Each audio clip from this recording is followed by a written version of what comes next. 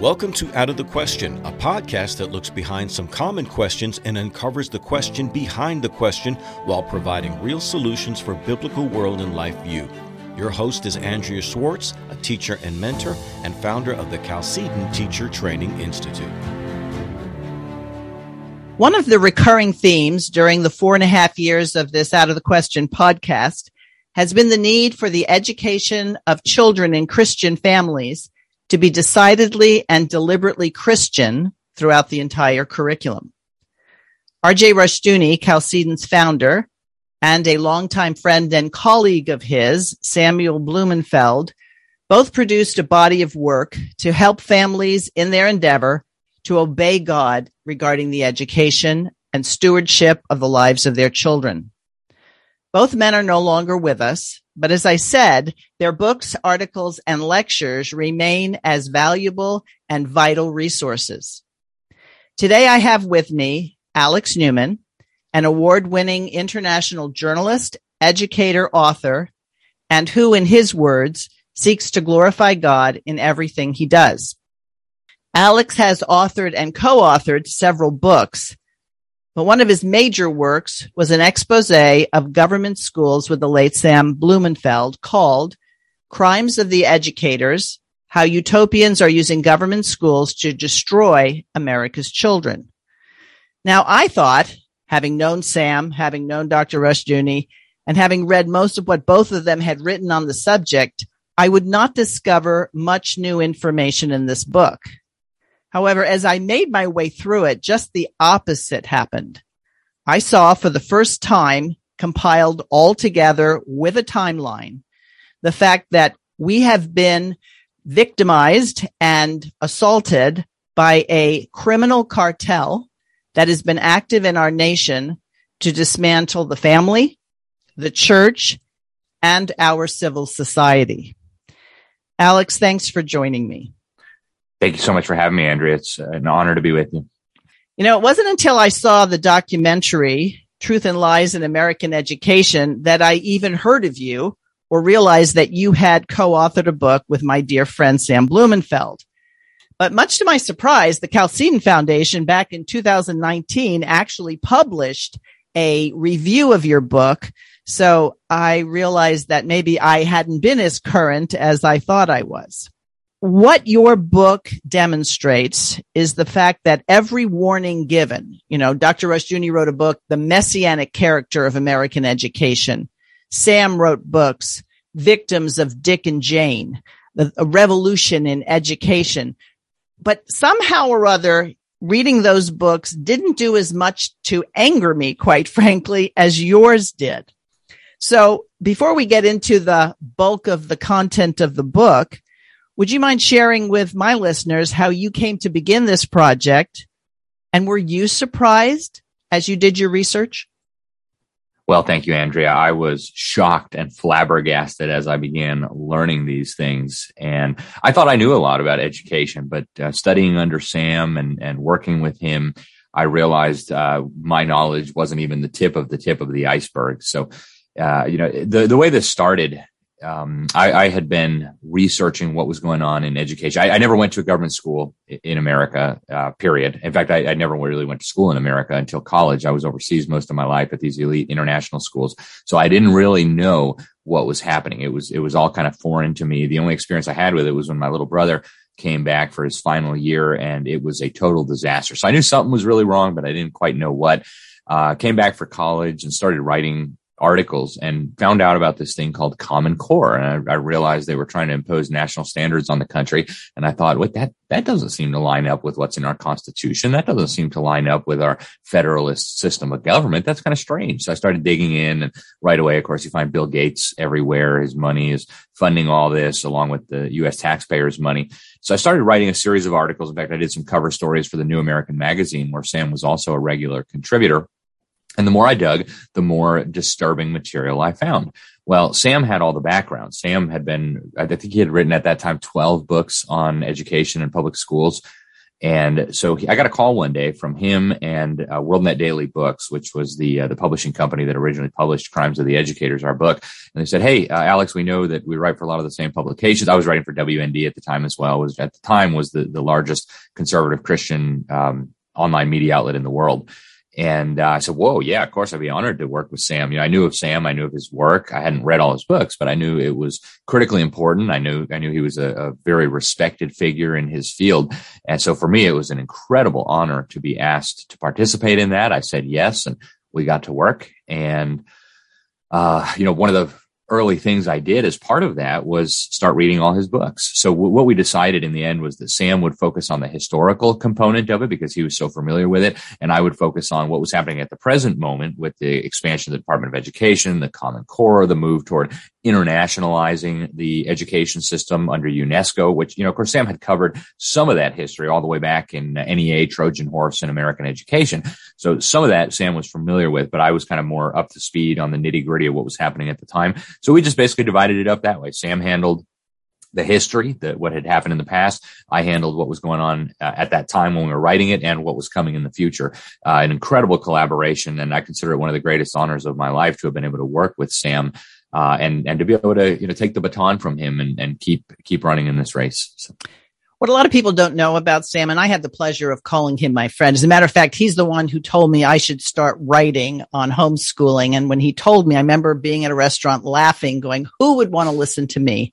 And, he gave that Sam Blumenfeld look that said, okay, you don't get it now, but you'll get it eventually. And so, yes, you know what I'm talking about. I do. But, I used the term criminal cartel. Now, people are used to hearing drug cartels, and they're used to hearing things about how certain things are gateway drugs to harder drugs. So do you think it's a stretch? And this is the question I'm posing. Do you believe modern education in government schools is a gateway to slavery?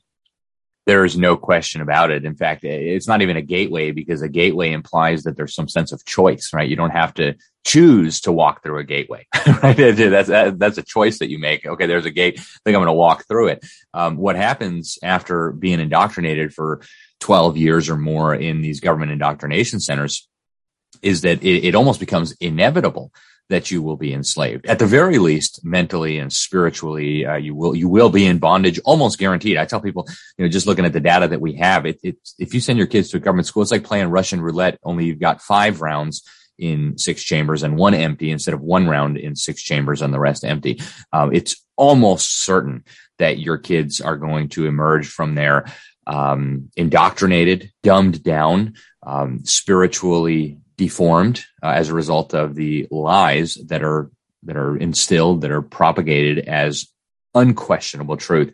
So absolutely, it is one thing leads to another. But I would say really it's not even an option. Once people go down there, it's very, very difficult to get oneself out. And it's not like just a simple choice like, hey, I'll go through there, or hey, I won't. And, we call it a criminal cartel.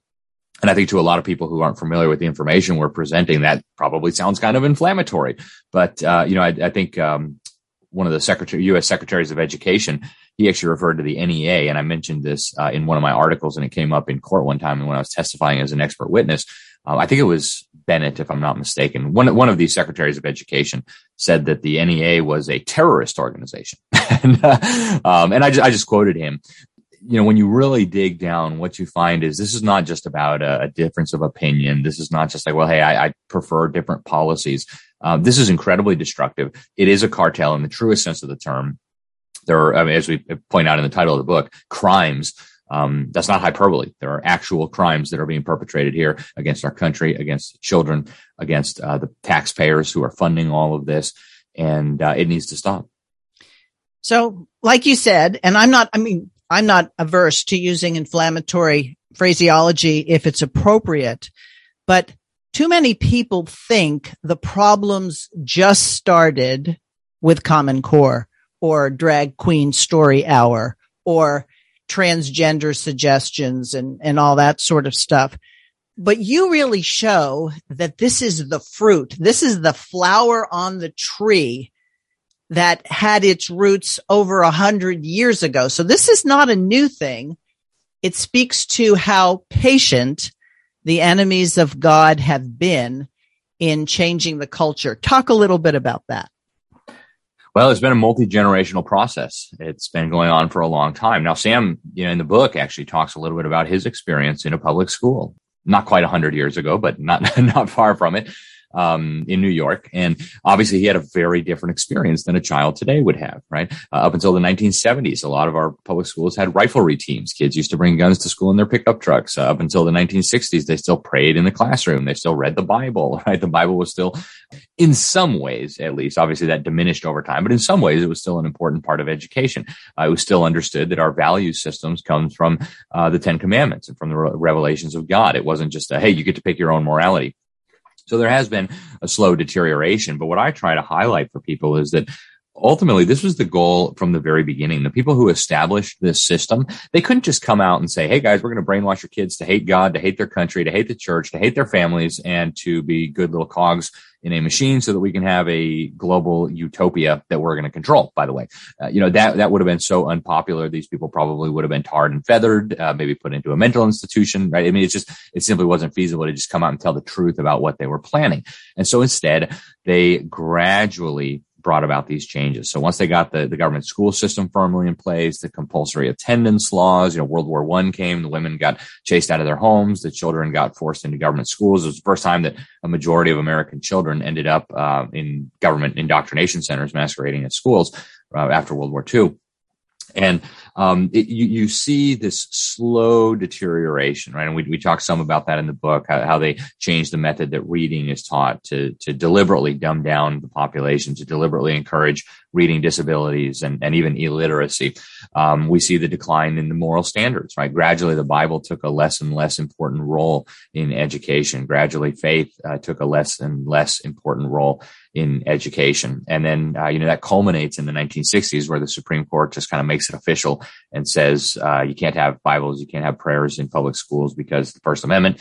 And at that point, you have to realize Americans must have been incredibly dumbed down to believe something so idiotic that the founding fathers, when they wrote the First Amendment, intended to ban the Bible and prayer in schools. I mean, that's how dumbed down and indoctrinated we were as a nation, that the American people would tolerate that. But this has been a multi-generational plan. And if you look at the people who created it, I'm thinking people like Robert Owen, one of the first advocates of government-controlled education, really since Plato, right? The philosopher king should rule over us guy.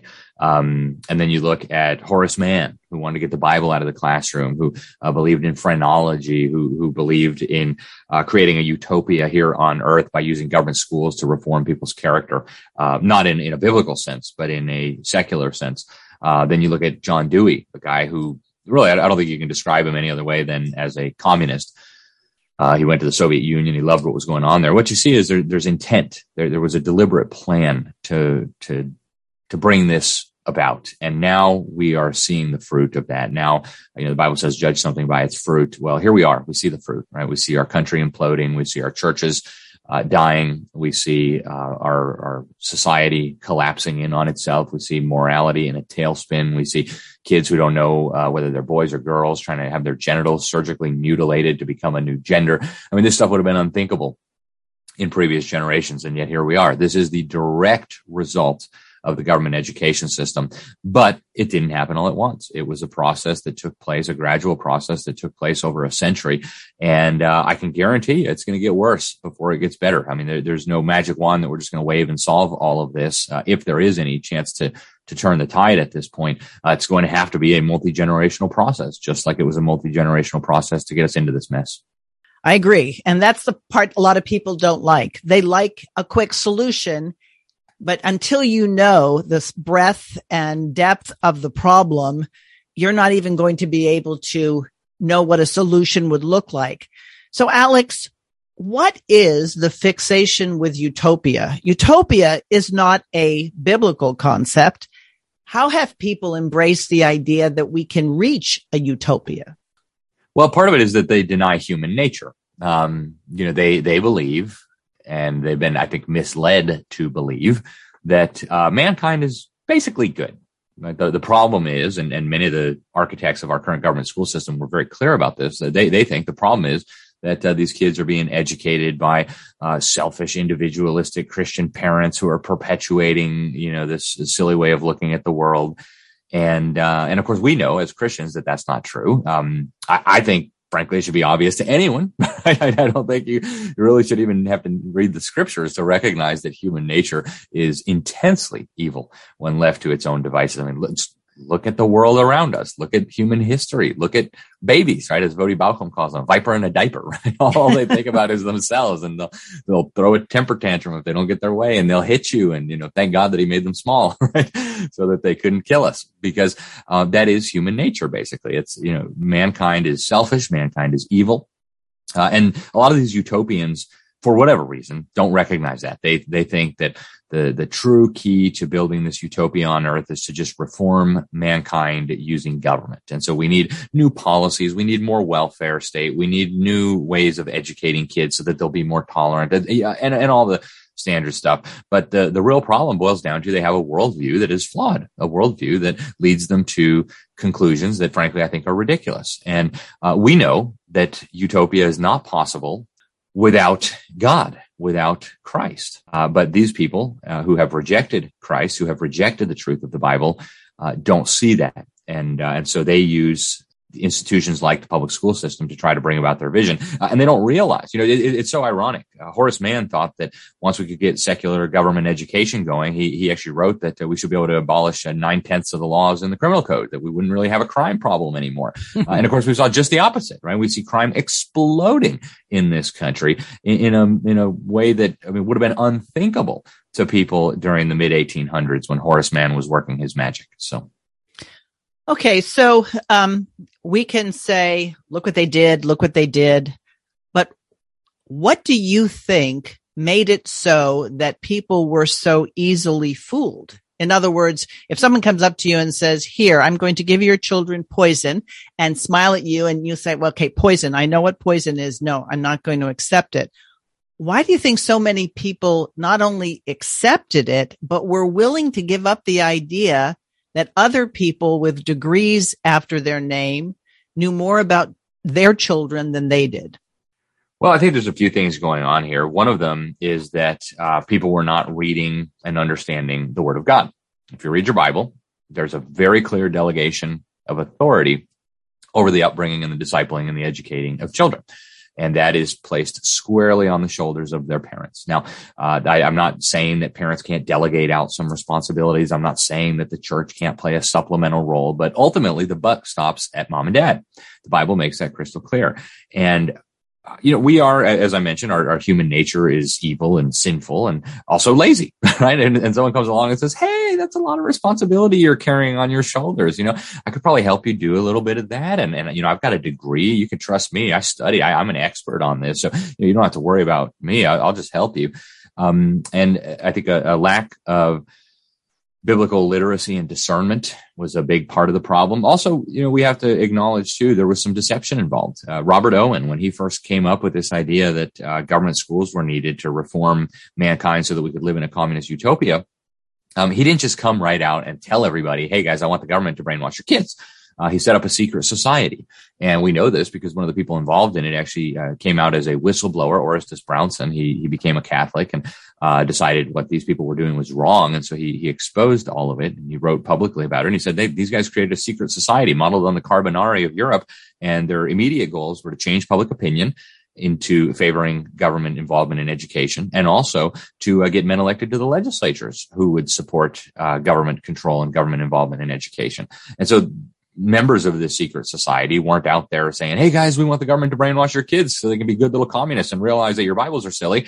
They went out there and gave arguments that were palatable to people at the time. One of the ways that they duped some of the Protestant churches here is by telling them, hey, all these Catholics are immigrating here, and we need to make sure that we have them all in government schools so that the government schools will teach them Protestantism, and we'll read the Bible to them and that kind of stuff. And then we'll be able to counteract this massive Catholic immigration that's coming. Now, of course, that was a ruse, but many Protestant leaders were convinced by that idea.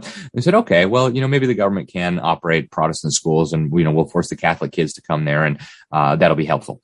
And of course, it didn't turn out that way, right? The Catholics actually saw the writing on the wall before the Protestants and said, wait a minute, no, we're not going to let you do that to our kids. We're going to set up our own Catholic schools. They set up these parochial schools all over the country. And so, they made the correct decision before many of the Protestant churches did. And kudos to them for recognizing that. But unfortunately, that's how they got a lot of the Protestants to at least lessen their opposition to more and more government involvement in education by using manipulation and deception and things like this. And, many well-meaning people got sucked into these arguments. And eventually we got to the point where it's just kind of taken for granted that the government is in charge of education. And I mean, they still trot out some of these arguments when questions are asked about the system. Like, well, why do we need a public school system? Well, because there's poor people, and some poor people might not be able to afford to educate their kids. I mean, that's a similar argument to saying, well, there's poor people, and that means some poor people might not be able to buy food at the grocery store. And so we should just have government-run grocery stores, right? And I think almost everybody would recognize that as simply absurd. And yet that is the argument that today is made pretty frequently whenever questions are asked about the legitimacy or the validity of a public education system. So it's, I think it's a combination of different things, Andrea, but really it boils down to Christians were not reading and rightly dividing the word of God, and they were duped into surrendering a responsibility that God had placed squarely on their shoulders.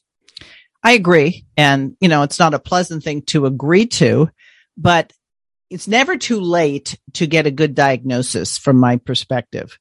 And one of the things that I don't think most people realize to this day, that things like adolescence, things like the need for a special psychology for children, this is not something that was accepted as the norm. This is part and parcel of how these folks who posited a different outcome and had a different worldview. So we have to convince people that experts know more about children. So children have a psychology. We've got the terrible twos, like that's supposed to mean something. And then we have the prepubescent children, and that's supposed to mean something. And then we have adolescents. And when those categories created a whole infrastructure, so now we need a child psychologist. Now we had dyslexia and all the alphabet, ADHD, ADD.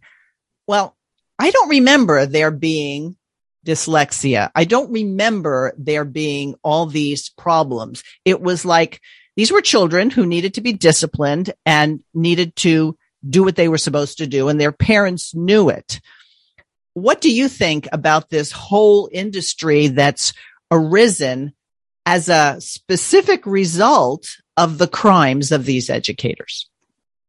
Well, I think when you really boil it down, what we're dealing with here is an industry that does not need to exist, should not exist. And, I know there are many well-meaning people who work in the system. I don't want this to come off as an attack on the decent men and women who work in the system. In fact, there are Christians who work in the system who love the Lord and who maybe don't quite see things the way we do. So I don't mean this as an attack on the people who are part of this industry, but it's not just an unnecessary industry. In my opinion, it's a destructive industry. One of the things that we talk about in the book is this medicalizing of behaviors that are either caused by the government indoctrination centers or aggravated by the system. And so you see, kids who are dumbed down and who are taught to read using faulty methods, and then they feel stupid, then they don't want to be in school, then, everything is terrible. And so they bounce around and they don't really want to focus, and they throw spitballs at their friends. And then you get these so-called psychiatrists and psychologists. They come in with their expert opinions and they say, oh, you have some, pick a 3 or 4 letter abbreviate ADD or ADHD or oppositional defiant disorder, pick some made up thing that psychiatrists voted into existence. And then they'll come up with, a drug regimen. Like, here, have some amphetamines or, have some, very powerful psychotropic drugs. And, it's such a tragedy what is happening to these children. The side effects are just, unbelievably horrific.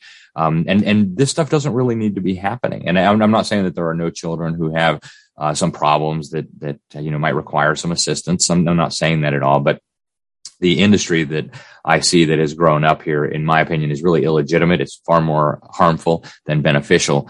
And they kind of create new customers for themselves, right? I almost think of like drug dealers, right? Here, have a little free heroin or have some free crack, and boom, now they got you, right? Right. And we're seeing the same thing with the transgender kid. Oh yeah, we just need to affirm you. Here, get some puberty blockers, and here, let us inject you with some testosterone, and presto, now you've got a lifelong customer who's got to come visit you every month for a prescription and a checkup and some testosterone injections and surgery follow up, and soon enough, you're making millions of dollars off this poor kid that you tricked into believing something that objectively is simply false. It's so sad to see that, and it's so sad to see what families are going through and dealing with that. Right. If you're going to break down, because your title is crimes. Well, when we think of crimes, we think of felonies, we think of misdemeanors. And the review that I was mentioning that was done by Chalcedon in 2019 lists the crimes of the educators and puts them into categories. Number 1, failing to teach children to read. Number 2, which you just mentioned, abusing them by drugging them. Number 3, abusing them by teaching them to reject God. Number 4, failing to teach adequately basic and necessary skills so that they can be productive adults. Those are just the highlighted ones, but I think a general felony is when you do all these things to people, especially children, they end up with self-esteem issues, feeling like they're inadequate. And then these very people who have created it say, hey, we'll help you. We'll be the counselors. We'll tell you what you need to do. And so is there any hope from your perspective to fix this? If you just get the right people on the school board, will that change things? I'm sorry. It's a serious question and I shouldn't laugh about it, but I hear this so much and it gets so old. The idea that if we could just elect conservatives to the school board, things would be fixed. And I'm sorry, folks. It's not even something that's worth discussing at this point. In my opinion, it's ludicrous. And now I don't say that to discourage people who want to run for school board from running for school board. And I don't mean to sound flippant, but what we're dealing with here is a poison tree producing poison fruit that came from a poison seed. And it's like asking me hey, how about we reform your cancer? That cancer that's destroying your body. We don't need to get rid of it. Why don't we just reform it? Maybe we'll make some adjustments here. Maybe we'll change the shape a little bit and do some tweaks here. And then suddenly, the cancer is going to be a good cancer. No, it's self-evidently ludicrous. And I tell parents, I use this analogy a lot. Imagine that the building is on fire. And you hear these screaming children inside. In fact, you're smelling the smell of burning flesh, and you're thinking to yourself, well, what do I do? You imagine your children are inside. And if you say run for school board or sign a petition, you're a terrible parent and a terrible human being. It's just that simple. Those are incredibly ridiculous ideas when we know that the children are being destroyed inside. And honestly, fire is not a really inadequate metaphor because a fire will just destroy a physical body. What's happening in the government school system is not just physical harm, and there's plenty of that to go around. Don't get me wrong. But it's not just physical harm. It's mental harm. It's spiritual harm. It's emotional trauma. It's academic harm. These kids are being destroyed. And the idea that, our kids are burning up in a building and we're going to, go have a protest or run for school board. It's just crazy to me. Now, you got your kids out, you ran in that building, you did the right thing as a parent and you rescued your child. And now you feel like running for school board so that you can have a platform to expose this, so that you can sound the alarm and warn other parents, so that you can at least try to mitigate some of the damage, prevent the pornography from being pumped into the kindergartners. Okay. You know what? You'll have my respect and I might even vote for you. Okay. And support you. But the idea that this system can be reformed, I think, is ludicrous. And I think we need to disabuse ourselves of that notion as quickly as possible. We actually started a ministry called Public School Exit. You can find us at publicschoolexit.com. And some of our key members of our advisory board have been in this battle for decades, far longer, some of them longer than I've been alive. I'll give you a couple examples. One of our board members, a wonderful, beautiful lady of God, is Diane Douglas. And she held basically every position you can hold in the government school system, all the way up to state superintendent of public instruction for the state of Arizona. She was the highest education official in the state of Arizona. And her mission was to reform the system, to fix the system. She said, we've got to protect these kids. We've got to do better. We've got to get Common Core out. And what she realized is that that's not possible. The system was designed, it's not broken. It was designed to do this. And so it's working as intended. So, so she gave up on that. She said, this system cannot be reformed. And so now she's working with us to help get kids out of the school. Another one is Steve Baldwin. He was the last conservative chairman of the Education Committee in the California Assembly, and they got some great legislation passed. Trying to get the schools to behave themselves, trying to get them to stop indoctrinating the kids to be little Marxists. And what happened? Nothing, absolutely nothing. The schools kept doing right what they were doing. So when he left the legislature, he said, "All right, let's try a different tactic." And they ended up working to get school board members elected. I think he said they got 50-something school board members elected across the state. In some cases, they flipped the whole board and controlled the whole school board. And what happened? Absolutely nothing. They got tied up in litigation, and no changes ever happened. And soon enough, they wear these school board members down and they're out, and the schools keep doing what they're doing. So what we're dealing with here is like a multi-tentacled hydra, and just trying to reform the monster, or trying to chop off a tentacle here or there and expecting that the monster is going to die or stop hurting your children. It's not going to happen. It's a systemic problem. And I frown upon all these people who say America is a systemically racist place or whatever. But in this case, we have a systemic problem. The system itself is actually the problem, and it can't be reformed to make it good. Now, there could be reforms that would make it less atrocious. If you could get phonics taught in kindergarten, that would be helpful, because then the kids wouldn't graduate without being able to read their high school diploma. So that would be helpful. You could get some of the pornography out. You could stop sexualizing these kids, and that would be helpful. But it wouldn't make the system salvageable. It wouldn't make it acceptable, in my opinion, for parents to continue sending their children there. And so, that's just what I have to say about that, Andrew. I don't think the system can be reformed. I think it's working exactly as intended. And efforts at reform just distract from the real solutions, which is we need to get our kids out immediately and make sure they get a proper education. And Sam used to say that. He'd say, all these people are going, our schools are failing, our schools are failing. And he'd say, no, they're succeeding. You just have to figure out what their mission is. Right. And once you see their mission, you'll see that they're flaming successes. That functional illiteracy means that sound bites and media propaganda will influence people, that all you have to say is certain people think this is bad. And then people who don't read and investigate and research on their own will say, well, they said they're bad, so I should go for the other guy. And so this sleight of hand actually becomes less and less necessary when you've involved young people who are now older. Some of them went through this system and are now grandparents and great-grandparents who don't have a compass that tells them that their profession of faith, and there are plenty of people who say, oh, I'm Christian, but they don't recognize that they're basically at the end of the puppet strings that have been placed on them because they didn't examine it from, how does this line up with God's word? Yeah. And that is a critical thing. I mean, if we are Christians and we believe what God has revealed to us in his word, then we have to ask some really fundamental questions about the education system that we have and the education system or the education model that God approves of. And they could not be more incompatible. It says at every level. One of the places I turn to is the Proverbs. Right? In the book of Proverbs, we have Proverbs 1:7, Proverbs 9:10, depending on what translation you use. The fear of the Lord is the beginning of wisdom. The fear of the Lord is the beginning of knowledge. Okay, we have a system now that not only doesn't teach the fear of the Lord, much less as a foundation, it teaches ridicule of the Lord. It teaches us to believe that the Lord is not even real. It teaches us to believe that it's a fairy tale. And who could possibly expect to get knowledge or wisdom out of a system that does not teach fear of the Lord?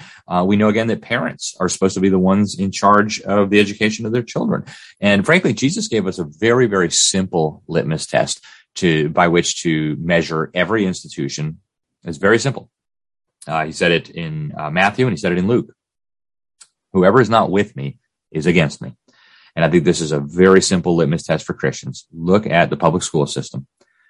Answer me this one question, one word. I don't need a word salad. One word. Is the public school system with Christ? And if the answer is no, that's all you need to know. to make your decision. That leaves only one option. That means it's against Christ.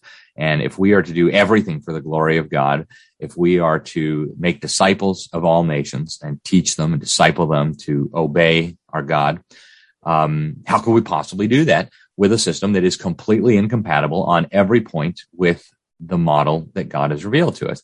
And, when you read the Bible, you really don't get down into the nitty gritty. It's not that God prescribes 18 credit hours of science and 13 credit hours of history before you can be a well-rounded human being. No, but we have the basic outlines. We have the clear delegation of responsibility. We have the clear foundation upon which a legitimate education is built. And none of that is present in the public school system. So I think for Christians, this really should be one of the easiest decisions of your life, right? Are you going to follow God, or are you going to follow the world? Are you going to follow a system that hates your God, your creator, your savior, your king?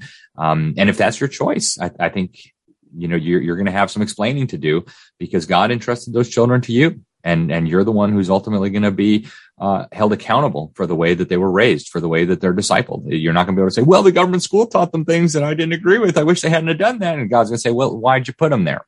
Okay, right. What part of the Bible led you to believe that you should give your children over to government, to Caesar, to be educated? And I don't know that there's a good answer to that question. So I would not want to be in that position. No, nor would I. So a lot of people, back when I started homeschooling in the early 80s, people were like, well, my hat's off to you. I don't know if I'd have the patience. And they looked at it as one option among many good options. And so there were people who did not place their children in government-run schools. They either homeschooled or gave them a private education.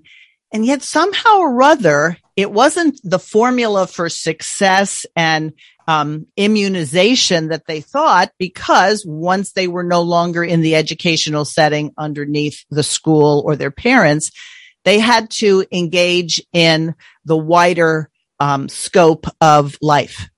And so I think why it's hard for people to get the idea that they've got to get their children out of government schools because it's a deliberate violation of what God says. Think of business or medicine or law or any number of things where people have not applied that same template. Is this glorifying God? How am I going to fare when I stand before him in terms of how I've pursued my economic decisions? And so it's not like, well, if you don't have kids, don't worry about it. And if you did send them to public schools, well, they all have good jobs, or they're not, in jail or something like that. The real place is to say we've sinned as as families, as individuals, but as a society, and that whereas the situation is bad, it's not like we're helpless. We could help those people who now need to get their kids out of school, out of the government schools, who might have problems because they are heavily in debt and both people work. So what do you see as the strategies that Christians who get what you're saying should implement in terms of beginning to turn this around? Well, I think the first thing is parents need to make the correct decision and just decide, all right, we're done with this, we're getting out. And then there are a lot of resources available. So again, I mentioned Public School Exit. I'm the executive director there. It's a volunteer position. I'm not paid. It's not my job. I'm not earning anything from this. But what we want to do is be a resource for parents, for families, and for churches to help get this process in motion. And so I think it really begins with raising the awareness level of Christians and church leaders. We need to understand what's happening in the system, and we need to understand what God's word says about education. And I think those two things should motivate people to action. Now, once that correct decision has been made, once a pastor has said, okay, I need to warn my congregation about this, I need to teach what the Bible says about the raising, educating, and discipling of children, then, we step in and say, well, how do we move forward from here? And there are a lot of options. So one of the things that we do is connect churches and families with resources that we think would be helpful for families who are, in a financially difficult position. There are ministries, there are organizations that will help with that. The HSLDA, the Homeschool Legal Defense Association, has a scholarship fund for financially strapped families that want to make the decision to homeschool.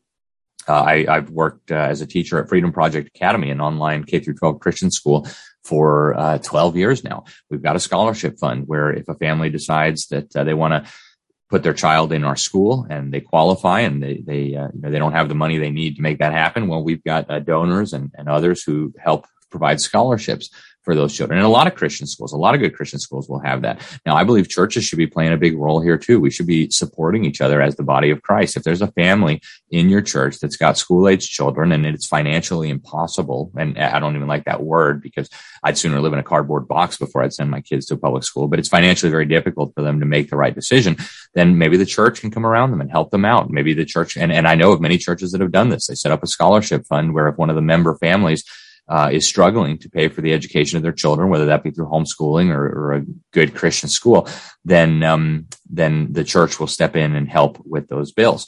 So a lot of different options. Some of our members of our advisory board, they'll actually come in and they'll fly into where the church is at and help you set up a one-room schoolhouse or help you become an affiliate of Freedom Project Academy. You can set up an online school right in your church where you don't even have to do it. You just have to provide the students and the computers. So there's endless different options out there. There's endless resources. There's never been a better time to homeschool and pull your kids out of public school than today. And if our goat herding ancestors thousands of years ago could educate their children, how can we say that we can't, right? Exactly. It's silly. So I like that because what it says is we can do something right now. So I've been encouraging people, you've got money, fund a scholarship for a child. You've got time, help a homeschooling family with a subject that maybe the mom or the dad doesn't feel quite so capable in doing. But I've always maintained, Alex, and I don't think you'll disagree with me, that once you teach children the basics, you could do nothing else and just keep handing them the next book and the next book and the next book, and then watch the kinds of questions they ask and the things that they want to know more about, and then connect them with good people who are doing the things that they're curious about. And that's an education. Per the definition in Noah Webster's 1828, is making someone useful as an adult in the society, which is a far cry for what happens with most of our government school graduates. Yeah, absolutely. I could not agree with you more. And it's something that's absolutely essential. It's essential for the church. It's essential for our families. It's essential for the future of our country. I mean, this isn't something that's just like an optional thing that might be nice. It's something that we have to do. And I recognize that it's a sacrifice. I mean, anybody who has done it will tell you it's a sacrifice, but the rewards are huge. And you said something so important, Andrea, about, just teaching a child the basics and then watching them educate themselves. I mean, we're going through that process right now. One of the best decisions I ever made in my life was to homeschool our kids. And, we've got one now who's 12, and he is a better teacher of himself than anything anybody could do. I mean, we taught him how to read. We taught him how to think. We gave him the rules of logic and math and things like that. And he now spends hours every day reading, and he'll read about science and he'll read about history. And, I honestly, it's no boasting or anything, but the child is incredible. And it's not because my wife and I are great teachers. It's just because children are naturally curious. Children want to learn. And when you set them up for success by teaching them the basics and directing them on the path that they should go, then incredible things happen. And there's actually a whole homeschool curriculum that we use with him. It's called the Robinson curriculum, where it's a beautiful story. A husband and wife were homeschooling their children, and tragically the wife passed away, and the father was not. The father was a scientist, a PhD, and he was not willing to put his kids into school. So he set up a curriculum where the kids could basically teach themselves. And this is now known around the world. It's a popular curriculum. It's called the Robinson curriculum, and it's basically self-directed. That's not to say that parents are just totally hands-off and you don't follow what they're doing. No, not at all. But really, the bulk of the education, the child is reading and writing and doing math and doing the things that they need to do. And they get curious. They want to read the newspaper. They want to read the magazines. They want to read the Bible. And it's beautiful to watch what happens when you follow God's instructions to the best of your ability. One of the things I remember that Sam told me in our many meetings with each other, he said, you'll always know how much someone's learning, not by the answers they give, but by the questions they ask. Mm-hmm. And if you think of education as nourishment, there comes a point. Yeah, we start off and we have to feed our children. And then, Then we'll let them take up the spoon or the fork, and maybe they're a little messy, but eventually they feed themselves. What happens in modern education, even apart from all the atrocities and all the ungodliness, is that it's continually spoon feeding. In other words, at some point, if somebody's hungry, they're going to go eat. But if you're just putting food into them, they never know to understand hunger, or they never know what it's like to, have to go out and find it themselves. And so to me, regardless of whether all homeschool or privately educated children always do everything that their parents want, at least we know that we haven't defrauded them when it comes to preparing them for adulthood. That's right. And if you followed God's instructions, you can have a good conscience. And I tell people this too, as kind of a cautionary tale. Homeschooling is not going to save your children. Right. The Christian education is not going to save your children. It's not going to hurt, right, if you do it well. But ultimately, Jesus Christ is the one who saves. It's not the parents. It's not the education. It's not the homeschooling. It's not the textbooks. Ultimately, it is Jesus Christ who saves an individual. And as parents, we can do everything possible and still fall short. But ultimately, that's something that Christ does. We are not God. We don't save people. Christ saves us. And so we need to always keep that in mind. But also, I think following God's instructions leads to blessing. It's just that simple. Yes, it's a sacrifice. Yes, it can be hard sometimes, but do what God said and good things happen. And to remember that it's not just the bad things that government schools serve up. It's what they're not getting. So, for example, if you don't teach the commandments of God, then you're not informing on paper with discussion what God requires. I mean, one of the functions of the law of God is to let us see our depravity. One of the functions of the law of God is to lead us to a knowledge of, I can't do this myself. So if that's not the hallmark, where it's good to just get your kids out and put books in their hands. But if you don't give them a foundation, then don't be surprised if you get to, the third story and it starts to tilt, because you need to have life and education founded on the rock. And of course, what happens? Well, when the storms come, those who are standing on the rock, or the house, I should say, to keep the metaphor going, that's on the rock doesn't crumble. It might get bruised here and there, but it doesn't crumble. That's right. That's right. And parents, what parent doesn't want what's best for their children? So, even if you're a non-Christian listening to this, and my guess is if you're not a Christian, you probably tuned out a while ago, but even if you're as a non-Christian listening to this, just look at the data. The National Home Education Research Institute, NHERI.org, has been compiling for decades now the data coming out of the homeschool community in terms of academics and socialization. It's like the difference between night and day. Homeschoolers, even on the government's own academic standardized test, the homeschoolers are in the 90th percentile, right?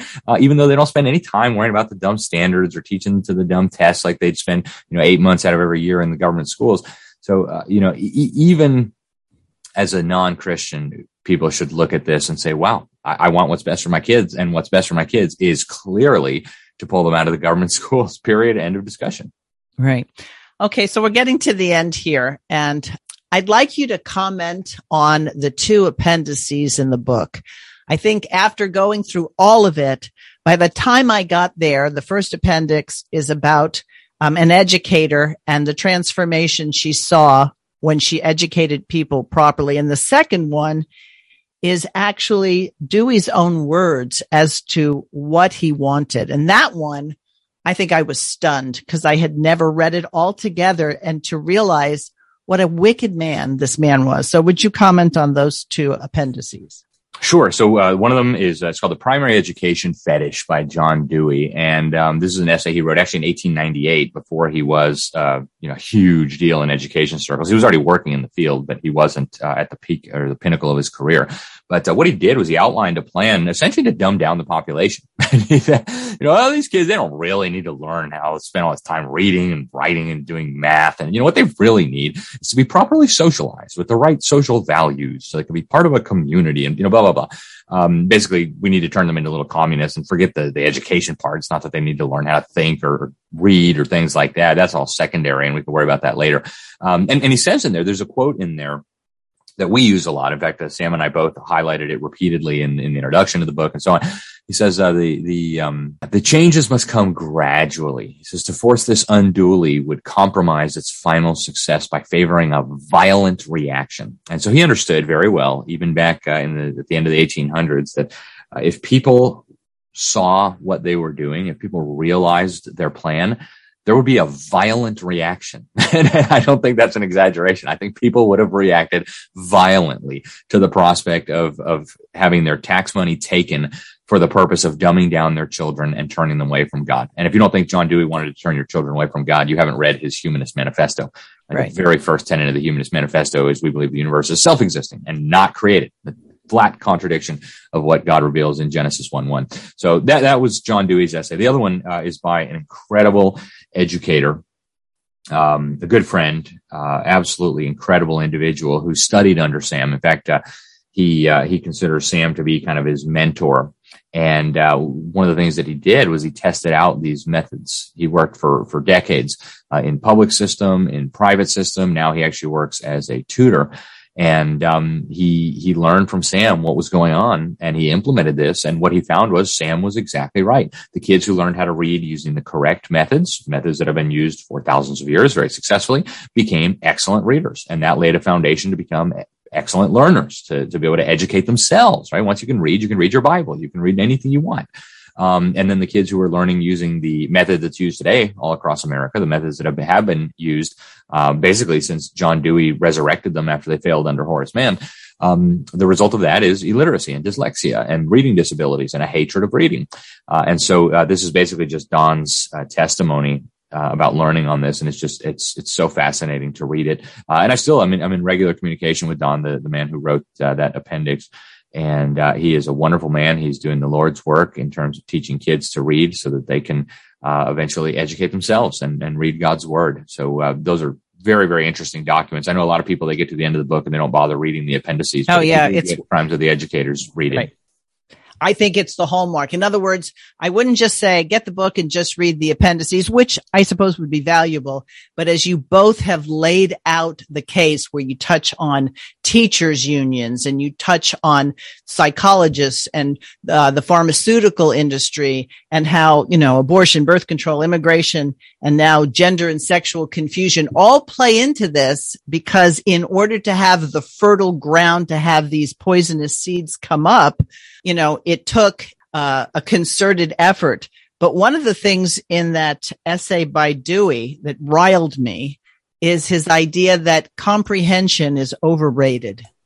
Yeah, and that's what they think. They don't regard reading and writing and learning and understanding what you're reading as important. They just regard having the correct collectivist, anti-Christian values. I mean, that's the objective of education for them. And Dewey made that so clear in all his writings. I mean, you can just go back and read them. You substitute the word democracy for socialism or communism, and you understand perfectly clearly what he's saying. Right. And his point is teach conclusions. One of the things that I think the Bible is adamant about is you don't teach conclusions, you teach God's word. And then the Holy Spirit either enlightens someone to conclude, well, that means I shouldn't take his stuff because it belongs to him and not me. Thou shalt not steal is what you teach. But when you remove the ethics from it, and then you say everything is okay, which is a lie, then all that's left is somebody telling you, somebody in authority, somebody who has, parents send you there every day, 5 days a week for 10 months. I better trust this person, and the person is feeding them conclusions. Well, if you get conclusions and you can't think for yourself, then you are the slaves that these ruling elitists want.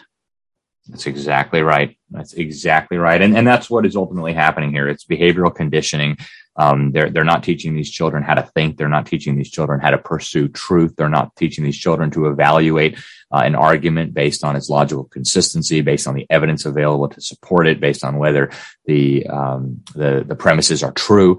They're teaching these children to respond very much like Pavlov's dogs. And people think that sounds ridiculous, but it's not. This is actually just a slightly more advanced version of what Pavlov did with the dogs. They're conditioning these children to display the response to a stimuli that they desire. And when you realize that public education system is now basically glorified circus animal training, you realize that we are in such a mess here. So.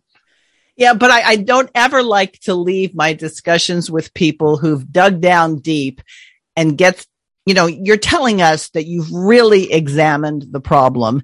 You've told us that it's not your view that it can be reformed, but you're anything but hopeless because you're involved with helping people who the light bulb has gone off and says, okay, I realize we're in a mess. Help me. Please reiterate the names of those places and organizations that people can go to and examine what their really viable options are. Sure. I'm delighted that we can wrap up on a note like this because I'm not hopeless. In fact, I'm incredibly hopeful about what's happening. It's brought such joy to my heart. When I first started telling people, after we published Crimes of the Educators, that they had to get their kids out of the public schools, I got a lot of, raised eyebrows and eyes rolling back and, like, what? I mean, that's not going to happen. Come on, be realistic. Well, the tide is changing very, very rapidly. We have just in the last few years, we had Rush Limbaugh, biggest talk radio host on the planet. Now he's passed away, but 3 times in the year before he died, he told people you need to get your kids out of the public schools and think about homeschooling them. Franklin Graham, right? Probably the biggest evangelical leader in America and maybe the world today, right? Billy Graham's son, has publicly said, parents, you need to pull your children out of these government schools. He was responding to a law in New Jersey ordering the LGBT indoctrination of all children in public schools. He said, you need to pull them out and put them in a private Christian school. You had Donald Trump over and over again saying, people, we have to protect our children from these failing government schools. And what we've seen is people are responding to that. According to the Census Bureau, the number of homeschooling families with school-age children that are homeschooling their children, true homeschooling, not government school at home, but real homeschooling, more than doubled in 1 year from the summer of 2020 to the summer of 2021. So, a lot of encouraging signs there. There is an exodus from the public school system. It's incredible to see it. Homeschool communities are popping up all over the country, or they're expanding all over the country. And, not all these people are Christian, but probably most of them are. And it's wonderful to see God's people looking at the word and saying, hey, we're going to do this God's way and we're going to trust him with the results. And it's spreading. I'm telling you, I'm getting more and more invitations to go teach this at churches and Hispanic. I was just a couple of weeks ago, I was in Georgia teaching at a Hispanic evangelical Ministry Alliance. They've got hundreds of Spanish-speaking pastors. So the word is spreading. The word is getting out there. At this point, it's not even controversial to say that government schools are destroying your children. And so I think we should be encouraged by this, Andrea. Good things are happening, and we're on offense now, and we need to keep on it. And the church was always supposed to be on offense because we were told that the gates of hell wouldn't prevail. Amen. So we could supply, the gates of the NEA, the gates of the government school, the gates of Bill Gates will not prevail. That's right. But the other thing I want to leave people with, and I'll let you comment on this and then we really will close it up, is that as a parent, prayerfully looking at what does God want you to do with your children, you get the help of other people, but you don't need the permission of other people. God doesn't say, go get somebody's permission to do what I say. So once you resolve to be obedient, then you can formulate what you think is important for your children. And by all means, get help, but the decision remains before God with you. That's right. That's absolutely right. Now, one of the things that we've done through Public School Exit, and again, you can find us at publicschoolexit.com, all the resources you could possibly need to make this transition are there. We had, I mentioned earlier, Diane Douglas, former superintendent of public instruction for the state of Arizona. She went through the laws of every state and put together a concise little manual so that you know what the laws in your state are. Most states, you do not ask permission. You just either send them a letter or just pull them out. In some states, you do have to, request, some government permission. But, if that contradicts your faith, then, pray about it, make a decision. But in every state of the union, it is legal right now. Your right to homeschool is protected. And, the war's coming. I was in Sweden when they banned homeschooling there. They're trying to stop this awakening in other parts of the world. So, yes, look at what the laws are in your state, but ultimately it really comes down to just make the right decision, act on it, get your kids out, and then it opens up a whole new world of possibilities. Get the right resources, find a curricula that works for your family. And, I promise you the blessings are just uncalculable. It's so much. It's just unbelievable. So I can't encourage people highly enough to do this and share this information, folks. Don't just listen to this podcast and say, okay, that was nice.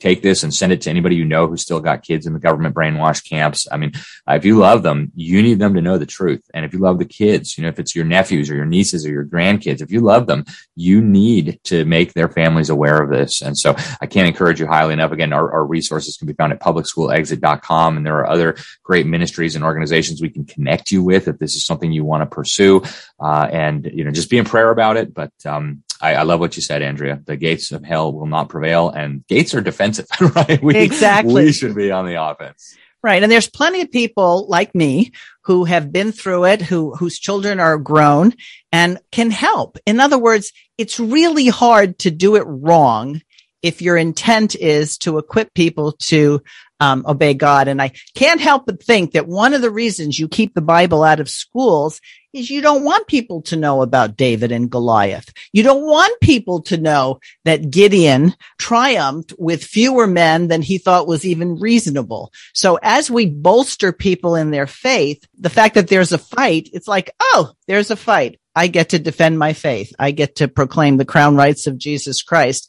Amen. And you have people who are ready to be warriors as opposed to slaves.